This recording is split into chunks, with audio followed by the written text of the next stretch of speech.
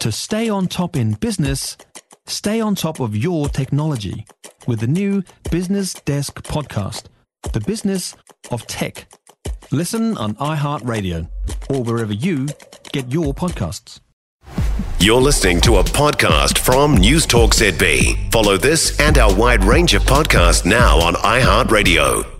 Genesis Energy is making some big moves to meet its promise of producing 95% renewable electricity by 2035. It's going to use profits from the Kupe gas field to support a $1.1 billion program to build solar and wind generation plus grid-scale battery storage, and it wants all of this done by 2030, which gives them, just 6 years. The Huntly Power Station will remain as the centrepiece for the supply plans. Genesis Energy CEO Malcolm Johns is with us now. Hey, Malcolm. Hi, how are you? I'm well, thank you. How do you rate your chances of actually being able to do this? I'm pretty confident. I think the team is pretty confident as well. I mean, obviously we're not starting from a cold start. We have a number of things underway, particularly in the area of solar and wind development. Battery will take us about 18 months to put in place, so we're pretty confident. Where are you going to put the batteries? The battery will wrap around the existing Huntly Power Station to the north on the northern side, and stage one will be about 100 megawatts. And by the time we've completed it, it will be a 400 megawatt battery that'll power about 280,000 houses for 2 hours. How big is this battery? 17,000 square metres. Oh, that's massive. Is it worth it? It's bigger than your phone battery, yes. Is it worth it for 2 houses? For 2 hours? Absolutely. New Zealand's, as we add more solar and wind into the grid, over the next 25 years, New Zealand's evening peaks and our seasonal peaks will become much more pronounced. So we'll have what they call micro-scarcity in the grid, meaning that we'll have to deliver much more electricity in the evening peaks in winter and in the morning peaks across the year. And so what the battery allows us to do is move the generation of solar energy from the middle of the day into the evening for households to use. How long do you reckon you're going to have to keep Huntly open for? Huntly is a portfolio of assets.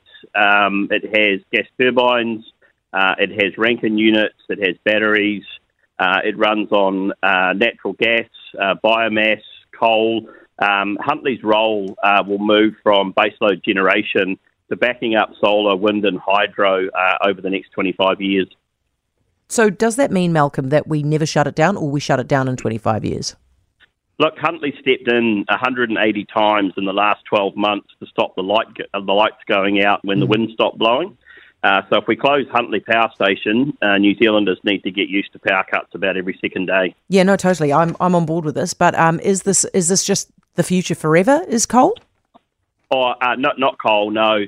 The future fuels for Huntly will be a combination of natural gas, blue and green, hydrogen, biomass, possibly some coal. So there'll be a range of fuels, but ultimately the generation that Huntly supplies is critical to the last 3 to 5% of the national grid. Do you ever see a future where we have absolutely no coal whatsoever in this country for electricity? Yes. You do? Yes.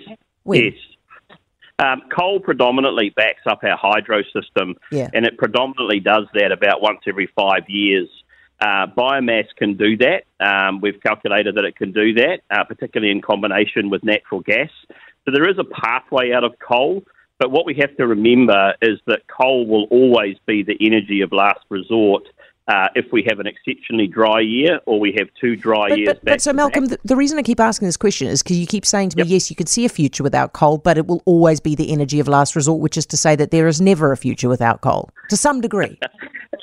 Ultimately, it's a choice in terms of how much risk you want to take. Yeah. But in terms of coal producing baseload electricity, that's coming to an end and will come to an end in the next few years.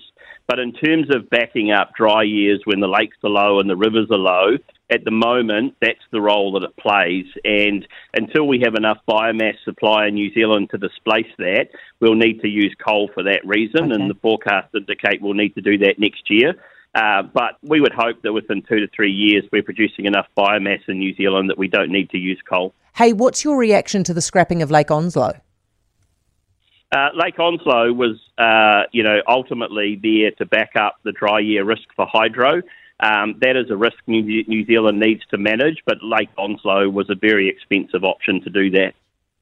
Are you happy to see the back of it? Look, it makes the future of Huntly much clearer.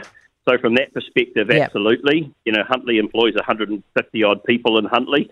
Those jobs were definitely at risk from Lake Onslow. Thank you, Malcolm. I really appreciate your time. Malcolm Johns, Genesis Energy CEO.